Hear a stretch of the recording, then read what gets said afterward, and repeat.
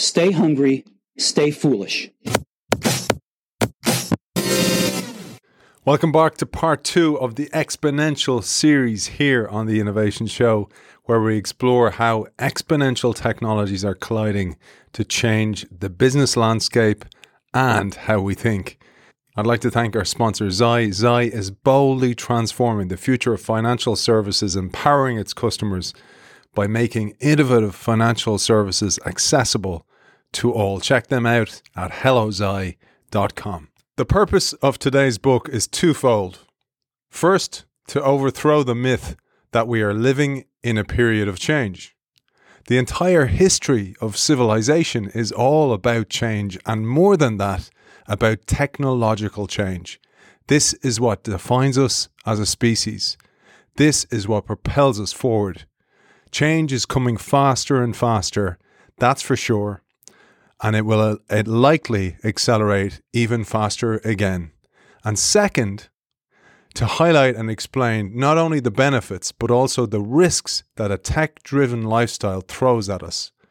The future is already here. We're living in it. It's all around us, a present future. And in this book, we'll take a journey to discover just what that means. It's a pleasure to welcome you back to part 2, episode 2 of this series with the author of Present Future, Business, Science, and the Deep Tech Revolution, Guy Perelmuter. Welcome back to the show. Thanks for having me again, Aidan. Good to be here. It's great to have you back on the show. And I was telling you, we've had some amazing feedback on part 1, so our audience really liked this, and we're going to go again systematically through the book. And just to remind our audience, I have a copy up for grabs. Just sign up to the innovationshow.io newsletter and you'll be in with a chance to win this fantastic book. Great for an overview of all these trends, these exponential trends, but importantly, how they intertwine and work together. So the last day, Guy, we set context and you shared the backdrop for such rapid change. We covered AI, the future of jobs, and of course, how exponential trends are intertwining like a Gordian knot. Today, we will sift through some of the exponential technologies that are changing the planet. Today we'll cover IoT, Internet of Things, smart cities, biotechnology, 3D printing, virtual reality and video games, education if we have time. There's a lot in there, so we better get going. So let's start, Guy, with IoT, Internet of Things. I love how you explain this, starting first with the internet. And then you jump to VoIP, Voice over Internet Protocol. Then you jump to IoT. And it's also great here where you help us understand IPv4 and IPv6. Again, things that I've seen written down all the time, but I never cared to go and venture to find out what they mean. But you did it brilliantly here explaining what they mean. Perhaps you'll start here. Absolutely. Thank you for that.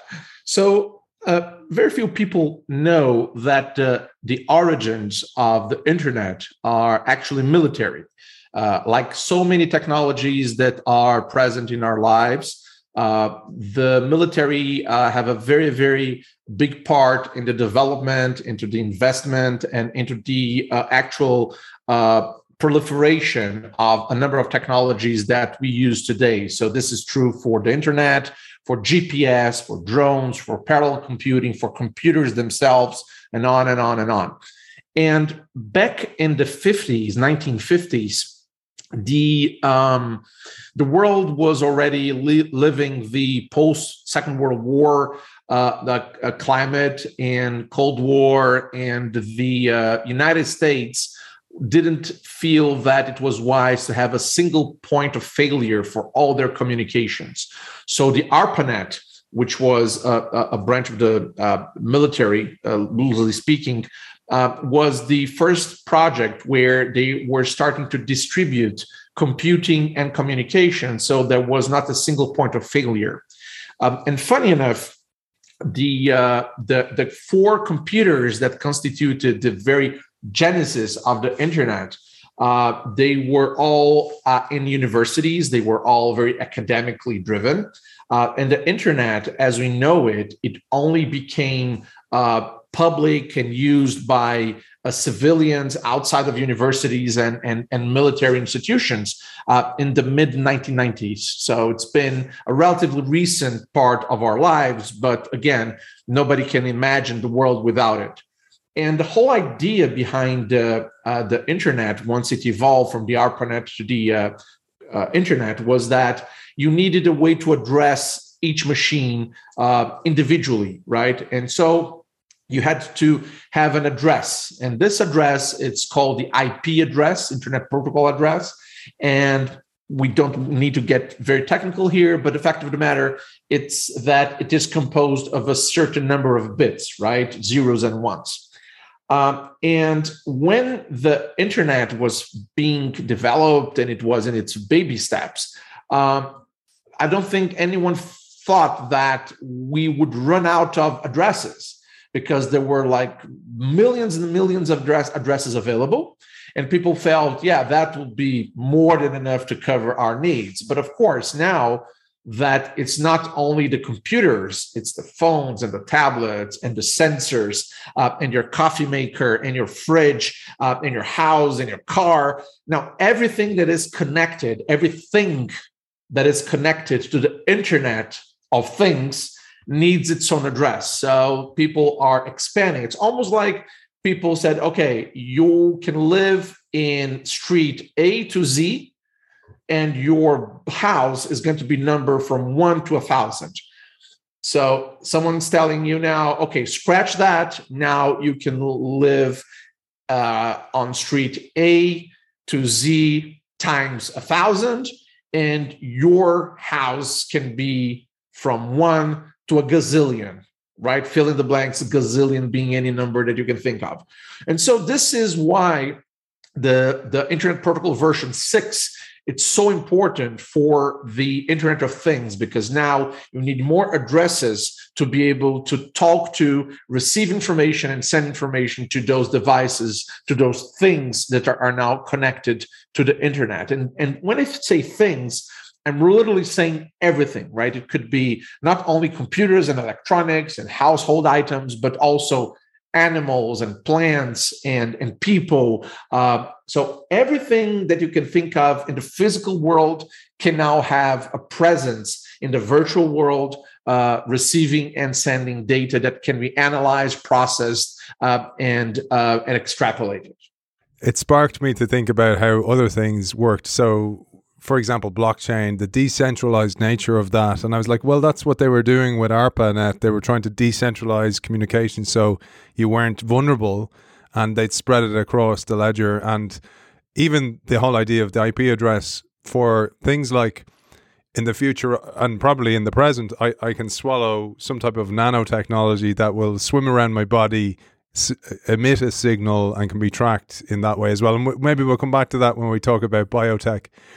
But once again, I just want to remind our audience how the purpose of these sessions with Guy and what he does in the book brilliantly, it's not just about one of these technologies. It's about how they all power each other and how they interconnect. And again, think of IoT now controlled by AI when there's no human present, for example. We don't know what that would, how that will pan out. But another trend that's really important to think about when you think about IoT is urbanization. And this is the whole idea of smart cities. And I'll tee you up here, Guy, with an excerpt. You say, unprecedented urbanization will require greater efficiency and robustness in practically all cities' processes and services related to IoT and sensors, creating business opportunities in several different sectors like transportation, utilities, safety, and environment. Large-scale sensor projects will make it necessary to collect, transmit, analyze, and act on information in real time. Typically, 4 types of players will have critical roles: equipment suppliers, telecommunications suppliers, integrators, and service managers. Maybe you'll bring us on a whistle-stop tour of this one. It was only in 2015, right, not 10 years ago, that the world became more urban than rural. So it was in 2015 approximately that we officially crossed the mark of more than 50% of the world population living in cities.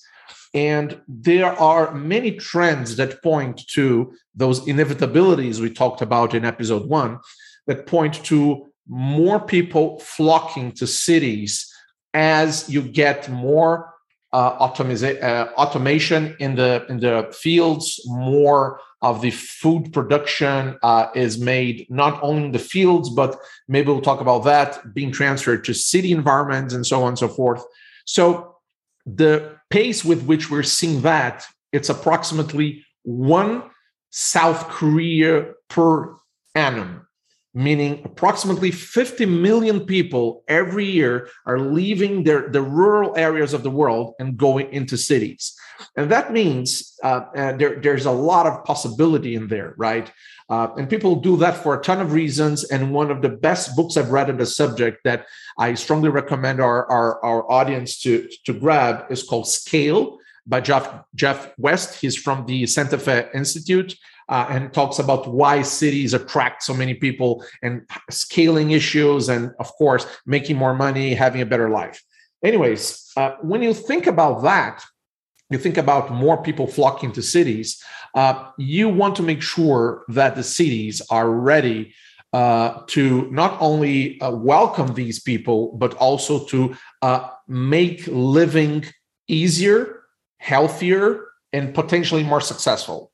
So there's a university in Spain that publishes in Navarra, if I'm not wrong, they publish a yearly index of smart cities where they do a great job by taking into consideration many different aspects of what constitutes a smart city. Smart city is not a city that supplies you with free Wi-Fi, right? This is of course necessary, but this is not by a long shot the whole story. The idea behind a smart city is that you have the planning of the city for the citizens, very deliberate and leveraging technologies.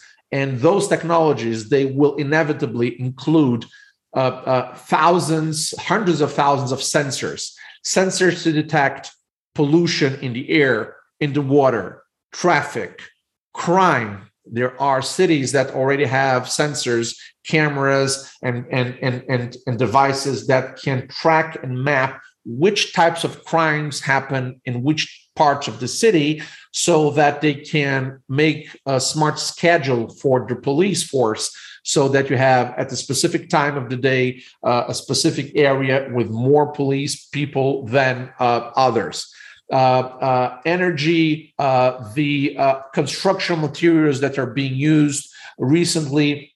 One of the interesting challenges that I was reading about for the academic community was how you develop building materials that are smart in the sense that if it's too cold, they will become a little less porous and they will allow the heat to be conserved. And if it is too hot, they will kind of open up almost like a breathing thing and allow air to flow freely. So there are many dimensions within our world, within our environment, from traffic to mobility to infrastructure to security to energy that smart cities are going to contemplate. And again, it's up to the governments, the municipalities, the state government, the federal governments to incentivize the use of sensors. And again, we're going to be dealing with privacy issues. Undoubtedly, there are many cities with cameras all around, and people, you have those concerns for what are these images going to mean? How are people going to use those images? But the fact of the matter is that this is at this point a pointless discussion. It's not like we can go back and remove cameras and remove sensors. It's not going to happen. We have to have smart legislation. We have to have smart leadership to be able to deal with those questions. But our lives are now going to be driven by algorithms and by sensors. And the closer you are to a metropolis, the more this is going to affect you. You mentioned leadership. And I find it so fascinating that if one of the roles of leadership, whether it's leading a country or leading yourself or a startup founder or leading an organization, decisions are of the utmost importance to you. Many of our outcomes are based on our decisions. And our decisions really should be based on our inputs, and the more information we consume, the better in some cases, as long as it's the right information. But I say all that to say, you as an investor with Grids Capital, right? I think about that and go, well, Guy has written this book. He's understood profoundly all these different trends. Therefore, he can make much better decisions on where to place somebody's capital, his own capital as well.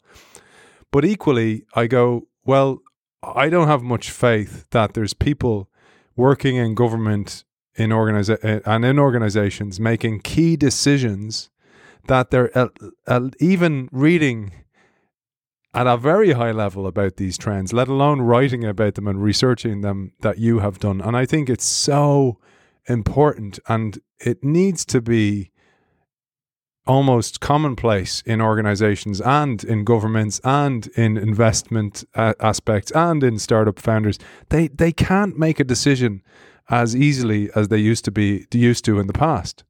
100%, because things are changing so fast. And we talked about that in the last episode. Now, trends that you had to wait decades to see them unfold, they're now, popping up and coming of age much quickly.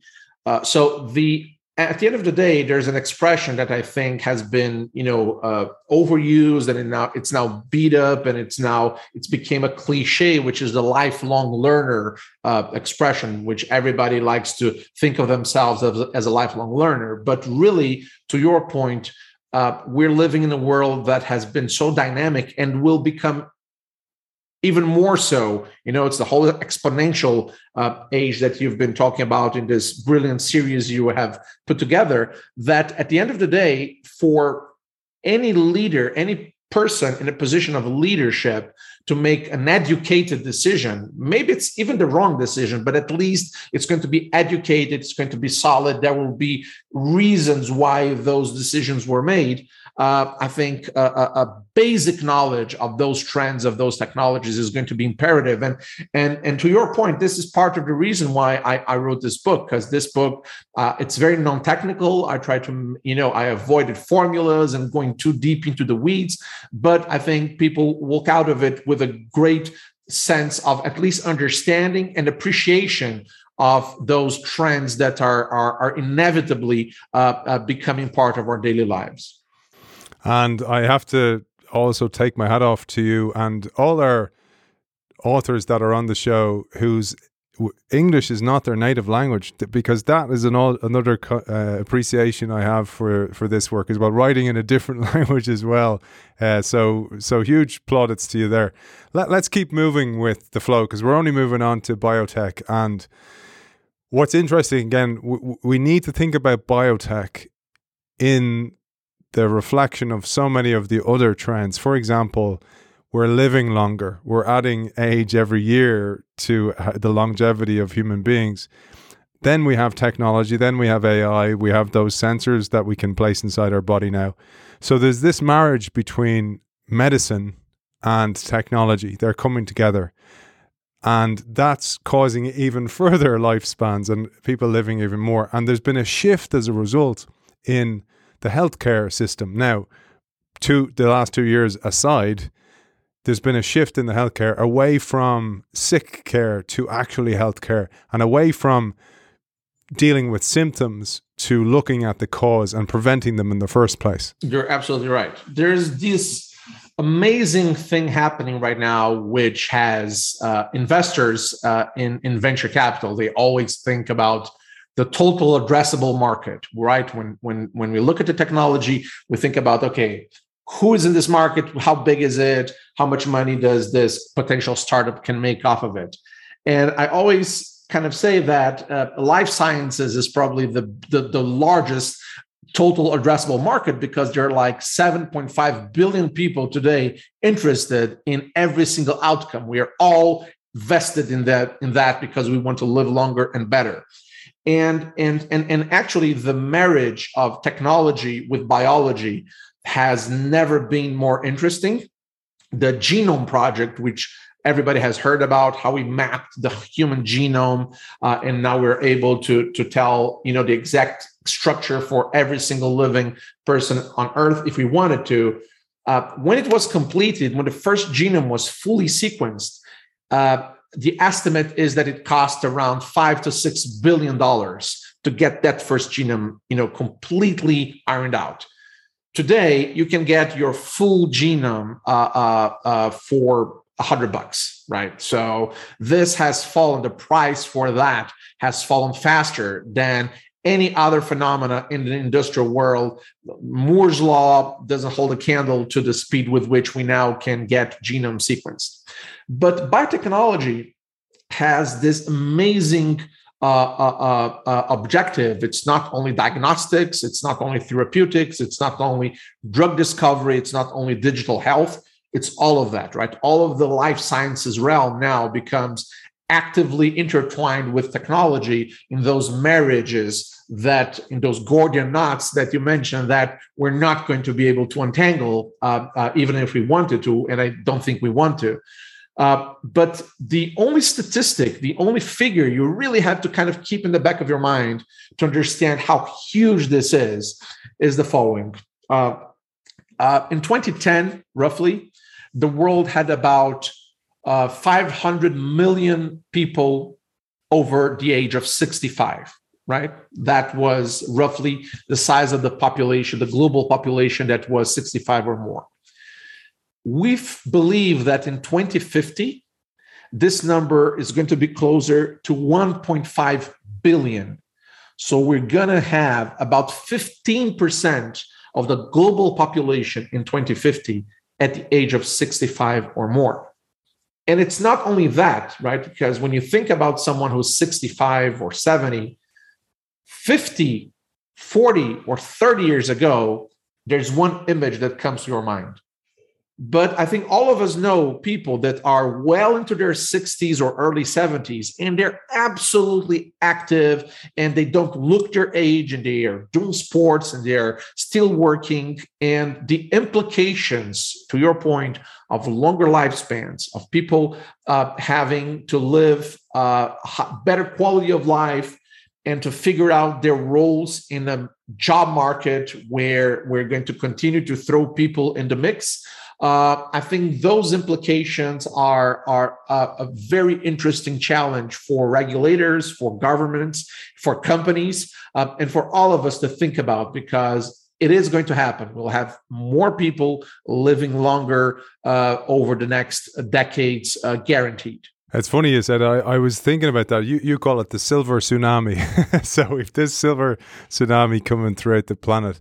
But I was also thinking, somebody asked me recently, I was a guest on somebody else's podcast for my book, and he asked me, how long do you think you're going to do the show for? Another 6 years? Because I've been doing it 6 years. He goes, another 6 years. And I was like, hell no, I'll be doing it for another 60. And he laughed. And I was like, what are you laughing at? And I was like, we're going to live to at least 100. If disease or predation, from being hit by a car or something, an autonomous vehicle maybe, with the traffic lights on the back, a truck with full of traffic lights went past, if that doesn't hit me. But the whole idea here is that I'm like, I absolutely will be doing that, because so many of the challenges we have in medicine and in healthcare will have been solved. But the most important thing there is I have to plant seeds today that will help me do that in the future, which is mind my health, invest in my mobility. So I do preventative rehabilitation. So prehab, it's called, every week. So I'm actually planning for that future self.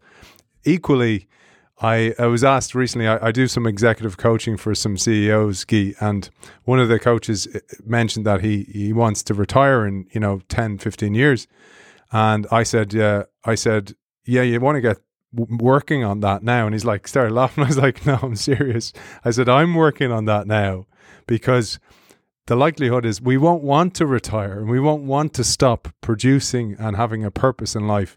So we need to actually do the work now so that doesn't become such a shock on the system when we engage in that world. And this is something we mentioned the last day, because that has profound impact on stuff like pensions. It has profound impact on also the job market and how we perceive people in the job market. I've read studies where people have been let go because they're older and they're on higher compensation. So they bring in cheaper labor at a lower level and then try and grow it all the way. And I was like, that's so ridiculous, because you're dumping so much organizational knowledge out the door that comes with that seniority. Maybe you have some thoughts on that. No, you're absolutely right. And there's this huge connectivity between the IoT world and the biotechnology world, because to your point, in order to prepare for the future, you try to be less reactive and more preventive. So if you have sensors in your body, and all of us, we're going to have those running through our veins, or maybe small patches, or our watches, which a lot of people already use them, you can actually get early signs of disease that will allow you to treat something that you would only realize you had years, maybe decades from now, today. And this is the equivalent of what you're saying about the labor force. The people that are today experienced workers, people that have seen cycles and have all that corporate knowledge within the firm, they could be instrumental to be able to tell the next generations of the waves of change that are coming. They're almost like the sensors of those companies, because they have their feet on the ground. They've seen stuff. They know how to read the signs, like, canaries in the coal mine, and they can help to point in the directions of what has happened. This quote is very, very old and very, I think, apropos. It says, history doesn't repeat itself, but it rhymes. And the reason it rhymes, it's because history is always played out by us, by humans. And we have been living for thousands of years, and psychologically in our brains, it's love, it's lust, it's greed, it's compassion, it's envy, it's rage. I mean, the emotions are there. These are primal emotions that are deeply, deeply encoded in our DNA. So the more we know what we're dealing with here, and the more we learn from experience about the early signs of things happening, the better. So right now we have people to do that for us. But in the future, the present future, sensors and algorithms are going to be able to tell us, okay, this pattern right here is something I've seen before. This is the outcome. You may want to get ready for this potential outcome. And I think this is going to benefit us all in one level or another. I nearly took the bait of going into the present future of this and going back as you do. I just want to remind our audience, this is what Guy does so beautifully in the book. Is it's almost like he reaches back into the past and pulls something back into the present and goes, look, this was always with us. And you go deep into the history of genetics here. And Friar Gregor Johann, I won't take the bait on it though. But I did want to bring it back to the decision making and back to a point you made there. So I'm becoming more preventative, which means I'm going to live older. The whole population will live longer. But you can go a step back before that almost again. And I often think about the butterfly effect, or Back to the Future even. I go back and I prevent something from happening. What happens then? One of the interesting ones I had, Guy, was I worked with a medtech company. And the medtech company asked me just on the spot, what do you think our biggest threat is? And I go, well, what do you think it is? And they started mentioning competitors and, people being well and not getting sick, not being as sick, etc. And then somebody else is going, oh yeah, but they'll live longer, so we'll have them longer, and all this kind of, the customer life cycle will be longer.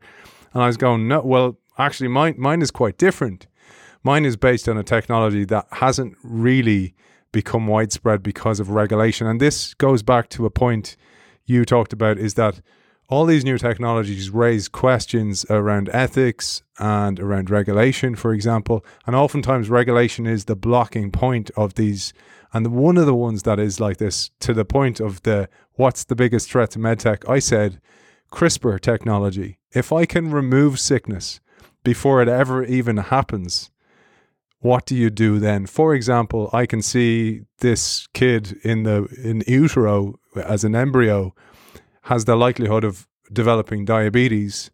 I remove it. The kid then doesn't have to go through a life cycle of diabetes and syringes, etc. What does that mean for you and your medical devices? It means they never need them in the first place. CRISPR is a game changer, and it's something that you talk about also in the book. Yes. So CRISPR, trying to make it a very complex and fascinating technology, very simple. Think of it, when you're writing, a report for your work or for school or whatever, and there is a word out there that you want to change, or you want to make sure that you didn't repeat it too many times, you go and you press Control F in your keyboard or whatever the shortcut is, and then you will locate that word, and you'll be able to very precisely, replace that word. Instead of jumping, I want to write hopping. Instead of screaming, I want to do shouting, or whatever it is. So CRISPR is the analog for the biological world, where you can take a string of DNA, and you can locate exactly a specific part of that DNA that you want to snip out and replace. Again, the technology and how that's done is described in the book, and we'll keep it short and sweet. Believe me, it works, right? And the reason it works, it's because it's using, and this is in the name, in the CRISPR acronym, it talks about the repetition of specific sequences that are the telling tale that allows the tool to say, okay, this is the bit that I need to replace. And there is for sure an ethical discussion on where do you draw the line? Because if I can take a disease out of someone's life when they're still, even not born yet, and they're still in the womb, what if I also decide to use that to make them maybe a little taller, or make their eyes a certain color, or their hair a certain way? And I think we will have to live through those challenges and figure out exactly the boundaries, because I think you and me and our audience, we understand when the use of the technology is noble and it's going to avoid suffering and disease and pain, and when it's maybe vain and then it's maybe superfluous. And I think that the legislation that will inevitably come to it, and the race to offer the best possible services is on, for sure. But I think that there are conditions and there are benefits that are so clear-cut, because we want to avoid suffering. We want to avoid the costs of dealing with a specific disease. And there will be no shortage of diseases for people to take care of, because we are going to be able, it's like, we got rid of polio and measles and mumps, but then we now, because we have people living longer, we'll have more cancer, we'll have more degenerative disease, neurodegenerative diseases, cognitive issues, strokes. So the fact of the matter is that it's not all, sun and flowers, because we're going to live to be 120. Our bodies, they're still going to need time to recuperate. The wear and tear of our veins and our muscles and our organs is there. Our brains, all of our systems in our own bodies, they will need maintenance. They will need replacement, maybe using 3D printing, which I know we're going to cover at some point. But this is the CRISPR technology. It's not going to be the only one, but CRISPR, genomics, metabolomics, proteomics, all the omics out there are going to allow us to be much more precise and much more effective in our, daily fight against disease. And I'm very excited about that. I invested in CRISPR, and I've seen the stock plummet over the last couple of years, and I'm scratching my head. And then I go, Patience. Obi-Wan. Exactly. But coming back to, you mentioned it there, I was going to go there, 3D printing, because again, another question I was asked recently was a food company, and they're like kind of going, what's the threat? And I said, well, again, you can't look at the threat in isolation. So it's not, for example, vegetable food for a meat company. It's not non-meat based food. It's not the fact that there's going to be a shortage of food because maybe there's water and water is required to water the food, and urbanization and people are living longer. We're going to need more food. It could be 3D printing, where actually somebody can 3D print the food and they don't need you to grow it anymore. That presents a huge challenge for companies in the future to get their head around that. And again, when you say this to somebody, they oftentimes look at you and kind of go, nah, you're living in cloud cuckoo land here, you're too far in the future, etc. But you say the first patent applications were recorded in the 1980s for rapid prototyping technologies with the aim of building models of industrial equipment and components. But this is the point about exponential change. Only 10 years later, the three most important techniques had been created and all patented as well. So maybe we'll start here, because you mentioned there about living longer. We might need to 3D print organs and knees, for example. But this goes way deeper. And again, once again, you reach into the past and bring it into the present. The idea behind 3D printing is fascinating because most of and we'll start with industrial production, most of the industrial technologies of pre-3D printing, they were subtractive. You began with a specific block of a specific component, and you just cut and drill and model it to your a specific purpose, right? Then you had the molds, right? You create a mold for a specific product, and you just repeat the process millions of times for the part you're producing. 3D printing now, it's come of age in the sense that now you can actually work with no inventory in your business, because any part you need, you can immediately click a button, print it, and use it. And this is incredibly important for supply chains all over the world, for any industrial business, aerospace, transportation, general, cars, trains, trucks, for factories, for production goods. This is going to be massive. And as usual with many technologies, once people get aware of its existence, they feel that the process is going to happen overnight, right? And this has happened, time and time again. But it's a process, it takes time, and sometimes there are changes that occur due to the external environment that will either propel that technology or create roadblocks. So think about the world that we're living now, right? Until maybe 2 or 3 years ago, pre-COVID, pre-invasion of Ukraine, people were thinking globalization is going to continue to grow and expand, and everybody will have to deal with that. Well, now we're looking at a world where, because of the pandemic, supply chain shocks, with this deeper divide between, geopolitical spheres, people are figuring, maybe this is not going to become a process that is going to go on and on forever. Maybe I'll have to have supply chains closer. Maybe I'll have to 3D print my own stuff. Maybe I'll order something online and I'll 3D print it here, and I'll pay for the intellectual content, pay for the blueprint of the product that I will produce or print near my house or at my house, depending on, how much you want to, extrapolate the story.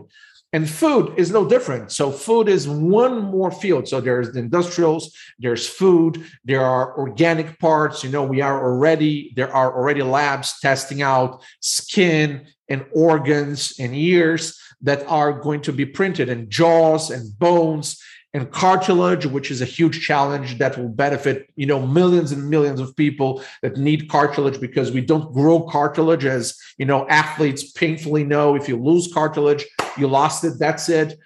There's no real substitute for that. And so I think that the 3D printing promise is now, again, to your point, I wanted to point out that people were working on that, 40 years ago, and you're tweaking and playing around and figuring out there's something here. And I think in another 10 or 20 years, this is going to be a technology that is going to be part of our lives in so many different levels. We're still in its infancy. There's still too many tweaks to be made, but I think it's going to be one of those technologies that we already have in the present, but that are going to be part of our lives on a very, very intense way in the future. A few years ago, I bought my kids a 3D printer, and it's very, very basic. But the whole idea was I wanted them to understand it and understand that you can just close the cover and print something and it physically appears there, and they're so I wanted them to understand that process. But then my son looked online and he's like going, I found the mask Batman wears online, the design for it. And he goes, can I buy it, Dad? Can you help me buy it? So he wanted to buy it with his pocket money. But I was like trying to explain to him then, well, that substance you have there that prints this design is not the same substance that you need. So you need to invest in a bigger printer. But great thinking, buddy. And the reason I share that is this sparks a whole new line of jobs. You mentioned creative destruction, the whole Joseph Schumpeter.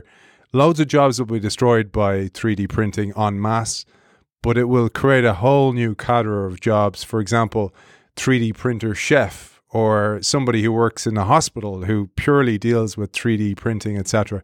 So it's that creative destruction that is so important to think about when you're looking at trends for the future, when you're managing legacy organizations, when you're trying to hire for capabilities that you don't yet know how they'll manifest in the future.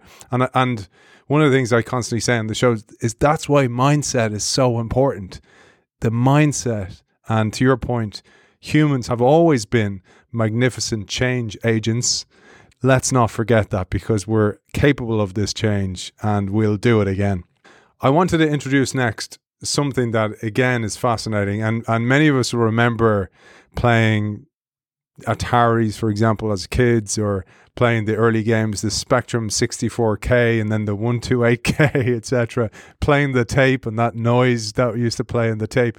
And sometimes you'd play the tape to load the game and it wouldn't work and you'd have to rewind and go through it all again. All those frustrations.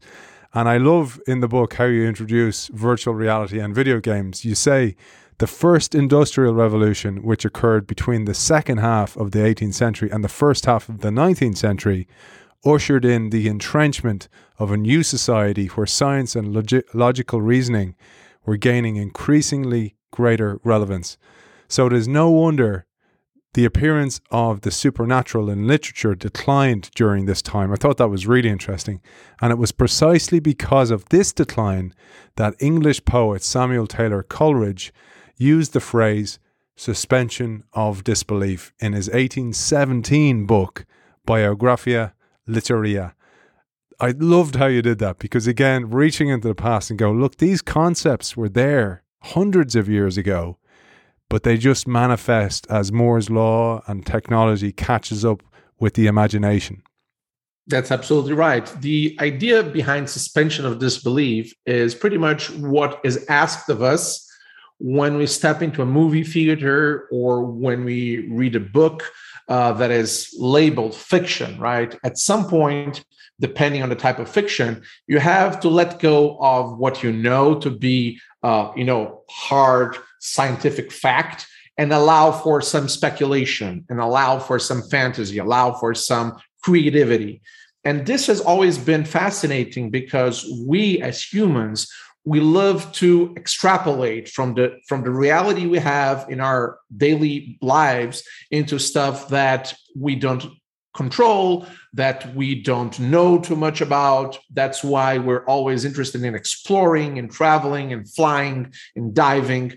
And so the idea behind the technology that is now massive, this industry, the video game industry now is bigger than cinema. And I think it's going to continue to grow because it became so pervasive with, smartphones and tablets and consoles and computers and the virtual reality angle, which can be used for training purposes and for educational purposes, but also for gaming and entertainment.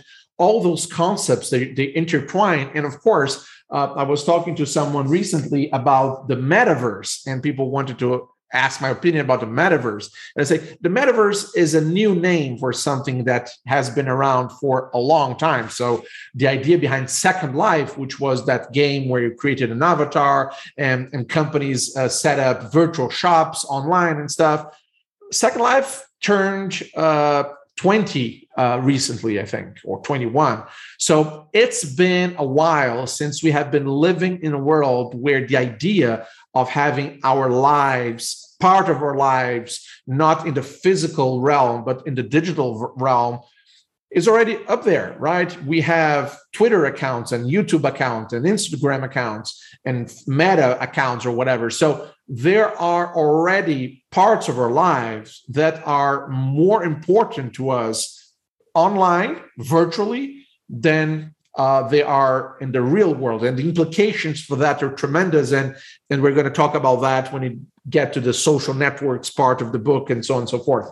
But to your point, the idea behind gaming, virtual reality, and suspension of disbelief is one that I think closely connects two worlds: the world of education, with games like the Oregon Trail, which was one of the first experiments that really made people realize how students were responsive to learning using computers, using technology. And that's something that we're just scratching the surface of.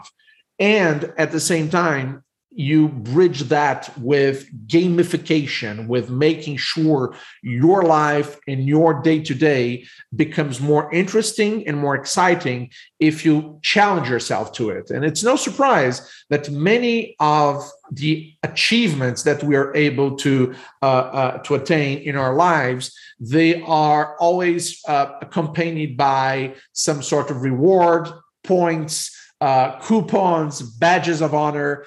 We are driven by a good competition, all of us. Some of us are really competitive, some of us less so, but every human being likes to be challenged and likes to be rewarded by something they did. Yeah, and we'll talk about that. You mentioned the social nets. We'll come to that in a moment. But I just wanted to share a fascinating insight that you share in the book, because many of our audience will have tried 3D glasses or VR glasses, even Google Cardboard, where there's, the strange view that you look through right and left. But they will not know, many of you will not know, that tracks back to 1830 with an English scientist called Charles Wheatstone, who created the first so-called stereoscopes, which was effectively a device to transform 2D images into 3D representations of reality. And he noticed that when two pictures designed to simulate left and right eye views were presented exclusively to the appropriate eye, the brain created a 3D representation by itself. That was absolutely fascinating, that it stems right back to there, and they've just become mainstream. Again, this is why I think understanding the trends, understanding Moore's law, understanding how things progress, if you get your timing right, it's a massive competitive advantage to jump ahead of other things. So we won't dwell on 3D and VR. You mentioned in this chapter, and I won't go into it now, the origins of gaming, the first games that were ever produced, how they happened, etc. It's absolutely, for anybody interested in fascinating stuff. But because you mentioned education there, one thing that sparked me to move to education was you mentioned that we already have this representation of our current reality in a virtual world in some ways, whether it be Twitter or LinkedIn or whatever. But also as that comes, you mentioned that, well, in doing so, we barely have to remember a lot of information anymore. So we've outsourced our memory in many ways to devices, to technology. That's getting faster and faster, and our attention spans and our memory spans are getting less and less. And one of those things is the phone number. So we don't really have to remember phone numbers anymore, because now it's either some moniker somebody has, or it's just a button that we press, or even increasingly, I just speak into the phone and say, call Guy, and I'll get through to Guy. So this has a profound effect on the future of education. It does. It does. The study of how we learn and how we store information is fascinating, and it deals with neuroplasticity, how the organization of our neurons occur. We can show scientifically that the brains of people that use the internet for longer or shorter periods of time, they effectively are changing the regions of the brain that are being fired, and the attention span that we get to learn something online has to be recognized, because there are so many distractions that are hitting us every now and then. And this very critical process of storing short-term information into the long-term memory. So it's like, in your computer, something that is stored temporarily going into your hard drive or into your USB flash drive or whatever. And so the idea that we now have this, ubiquitous presence of search engines and of storage and our phones and the internet effectively has made us lazy with our memory. We now don't have the incentives to learn something by heart. And I'm not advocating that at school people should memorize a specific subject and dates and places and all that. No. But what I'm saying is that there are some muscles, quote unquote, around muscles in our brain about how we can navigate this world without relying solely on our phones, that need to be exercised, because these are muscles that play a very important part into the learning process. And if you think about school has been one of those institutions that have barely changed over the last few hundred years, right? There's someone in front of you spitting knowledge, and you're trying to absorb it. And the way I feel that a lot of universities and schools and fundamental primary schools are dealing with that is to trying to see how can we intertwine the technology that will make learning and teaching easier and more interesting with what we know as educators about the process. Because I'm not one to advocate, off with the teachers, let every student do their own thing. Because one thing that people don't realize is that one of the most important parts of education is the social aspect of it, right? You learn to live with other people. It's your first experience that you're not surrounded by your parents. Normally you have, students and other kids, and you grow up and you learn to develop, social skills, and your teachers are going to help you to hone in what you're good at, what you're not so good at.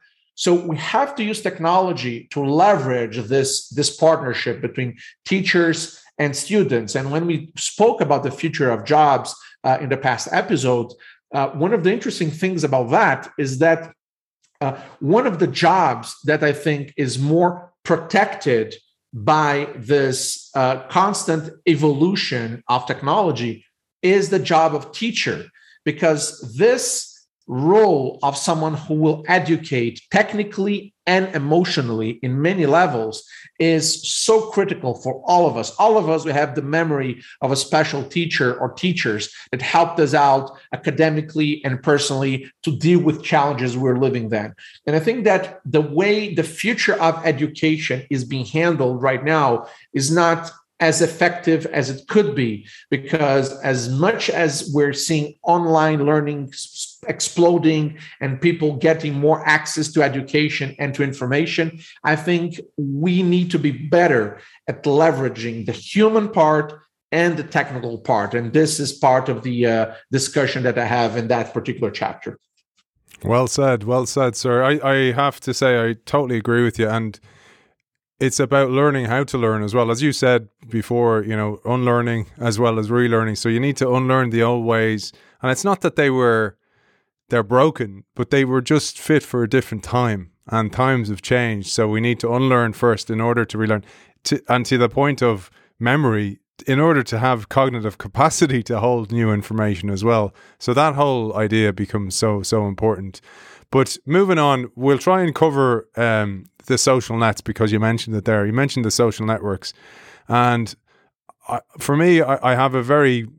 I don't have a great relationship with social networks. I use only really one. I use LinkedIn mainly as the show, for the show, to publish the show, etc., and to share articles and stuff that I hope adds value, rather than a place where my dopamine and my habits go crazy and that I develop an ego. It's not so much about that. It's more, as LinkedIn is supposed to be about business and business development and sharing content that's supposed to ignite other people's thinking, that's what I use it for. But absolutely no Facebook or Instagram or anything that will basically waste my time and actually use up my dopamine. And I keep using that word because I use that in education. I lecture here in Ireland as well, in Trinity College.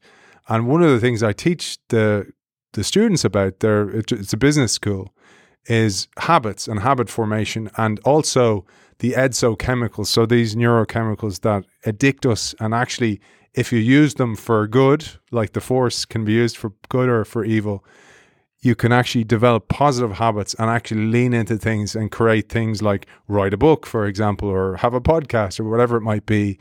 Understanding that becomes so key. But unfortunately, what can burn up all your ambition and your desire, and most importantly, your time, is the social networks. And you have a view of social networks that encompasses the whole lot, but perhaps you'll say on a top level, from an exponential technology, what your view of social networks is.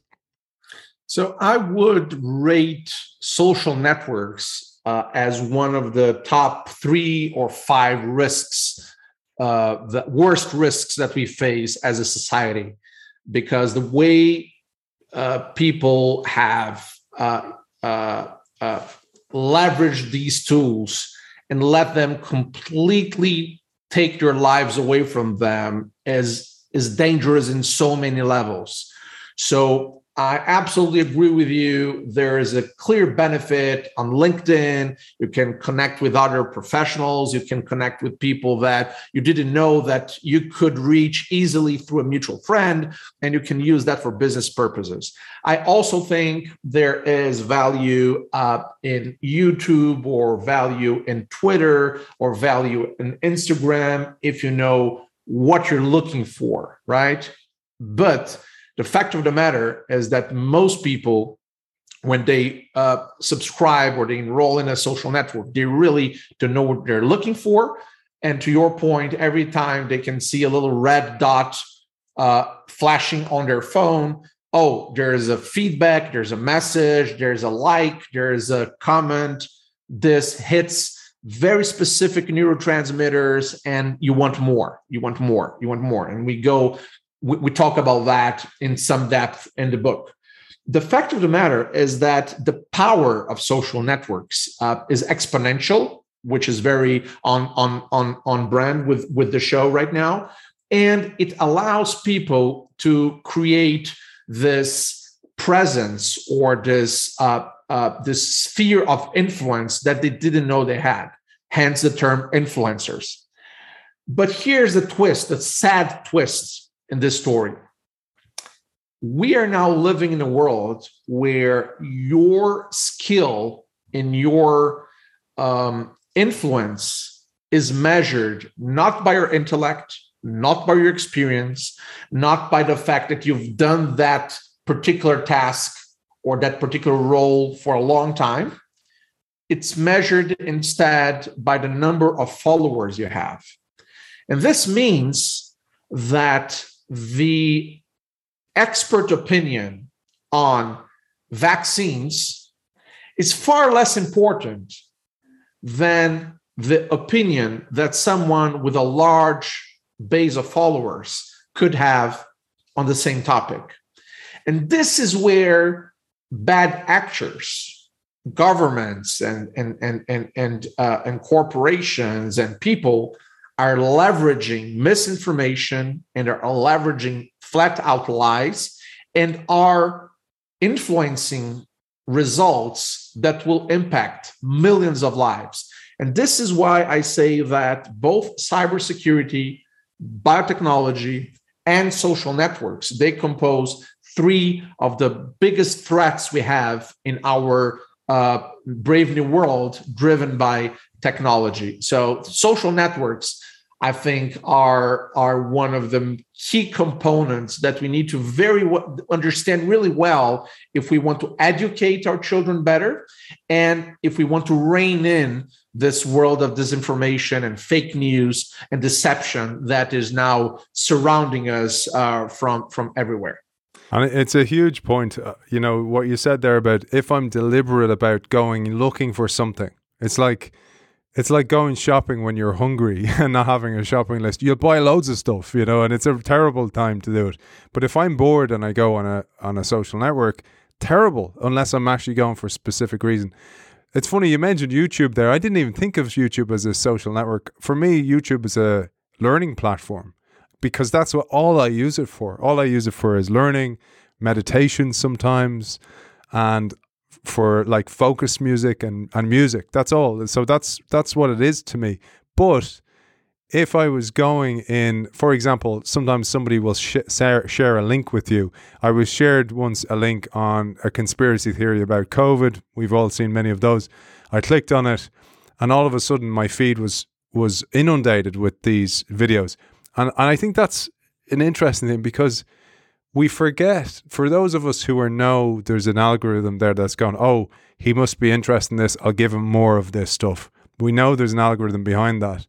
But many people don't. And all of a sudden their worldview literally becomes just all these conspiracy theories. And as you say, I come out with a totally false impression of what's actually going on because I'm using a platform that's driven by algorithm. Now, that's not to say that news channels don't select the news that they give us either, but we won't go into that, man. That's an entirely different book. Have you got time for one more, which is the birth of e-commerce? Because you mentioned this in the book, again, absolutely fascinating. And again, many of us won't know this because Guy shares the origins of e-commerce, and you say before the acceptance of e-commerce, which took a long time, as Jeff Bezos knows, a consumer who wanted a certain item had two options. One was go to where this item was in person, or order it by mail from a catalogue or via forms in printed newspapers and magazines. I remember those days.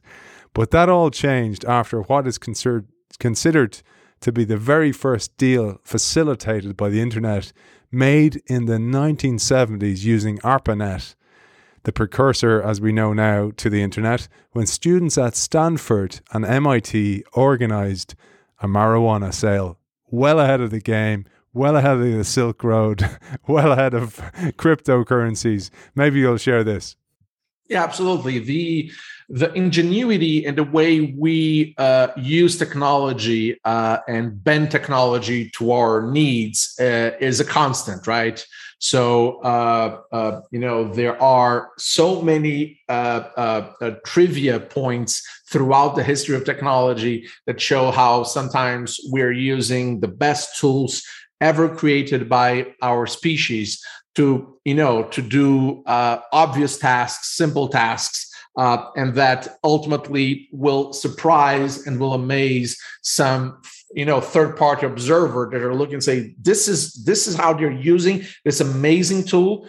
And bringing back your point about YouTube, the reason why I list YouTube, yes, as a social network, is because once you get in there and you have a channel, right? The Innovation Show is a channel in YouTube, and people who watch the Innovation Show are hopefully going to be recommended to see not only other episodes in your show, but other relevant episodes in different shows that deal with technology, innovation, management, insights, and so on and so forth. And that's a social experience, because what do you do when you check a great video, when you check a great insight? You share it with your small network, right? You have a group of people that you trust, that you're friendly with, and you'll tell them, this is worth checking out. You should watch this. You should know this is happening. So e-commerce, bringing that back to the spotlight, is something that started. The very first test of an e-commerce transaction was exactly as you described. And actually,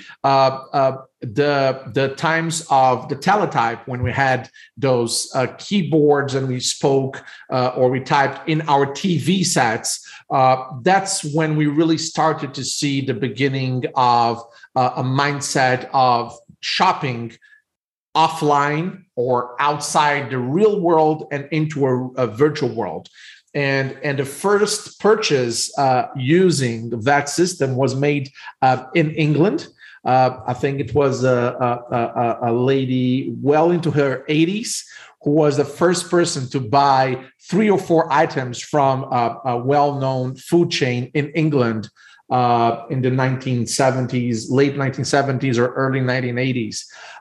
And one thing that I feel that is probably my favorite bit of trivia in the history of e-commerce that is now so obvious to all of us, right? All of us, we do online shopping all the time, is that the actual first purchase of an online bookstore, which was not Amazon. Amazon was not the first online bookstore. There was another company that bought the domain books.com, and they were subsequently bought by a large US chain of books. So if you try books.com, you'll be redirected to that this Barnes and Noble. You mentioned that's in the exactly book. right. That's exactly right, Barnes and Noble.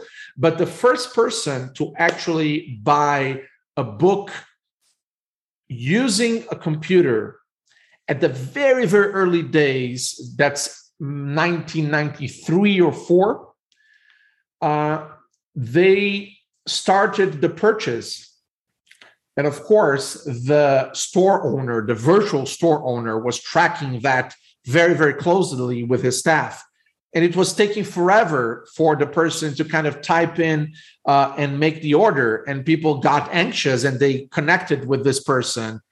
And they found out that this person was blind, which means that the first purchase in the e-commerce era that we're now living in was of a book made online by a blind person. And that for me is just absolutely amazing.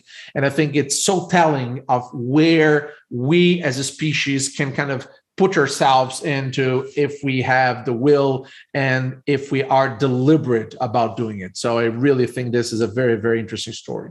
Beautiful, beautiful way to wrap up today's show as well. And I just want to say, for anybody interested in the origins of dating sites or anything like that, Guy goes right back into the past and shows us the origins of those, right back to mailing, to questionnaires.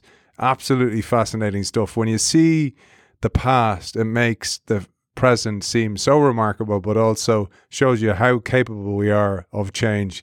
And I really love that positivity about the book, Guy, the whole way through. Again, I'll ask you, for those people who may have missed episode 1, where can people find you to find out more about maybe keynotes, purchasing bulk copies of the book, and also Grids Capital? Sure. So I think you can, point your browser to presentfuturebook.com. You can find me online on LinkedIn or on Twitter. My handle is @Perelmuter. And of course, if you want to learn more about our investment business, it's gridscapital.com. So not a hard person to find online at all. And if you want to test your memory, don't just hit Guy Perelmuter, type it into your browser, try and remember it as well. It's been an absolute pleasure, and thank you for joining us for part 2. So next part will be our finale. Maybe, Guy, we might get through it all. We did well today to get through the amount of content. I did leave out a few questions just to let you know, but it's been an absolute pleasure talking to you, author of Present Future, Business, Science and the Deep Tech Revolution. Guy Perelmuter, thank you for joining us. Thanks for having me, Aidan. As always, I want to thank our partner, Zai. Zai is empowering us to give us more time to bring you more episodes, and it's an absolute pleasure to bring you this information that will hopefully help you make smarter decisions in your life and in the organizations in which we work. Zai is boldly transforming the future of financial services and powering its customers by making innovative financial services accessible to all. You can find them on hellozai.com, and I'll see you next week for part 3, the finale, with Guy Perelmuter on his book, Present Future.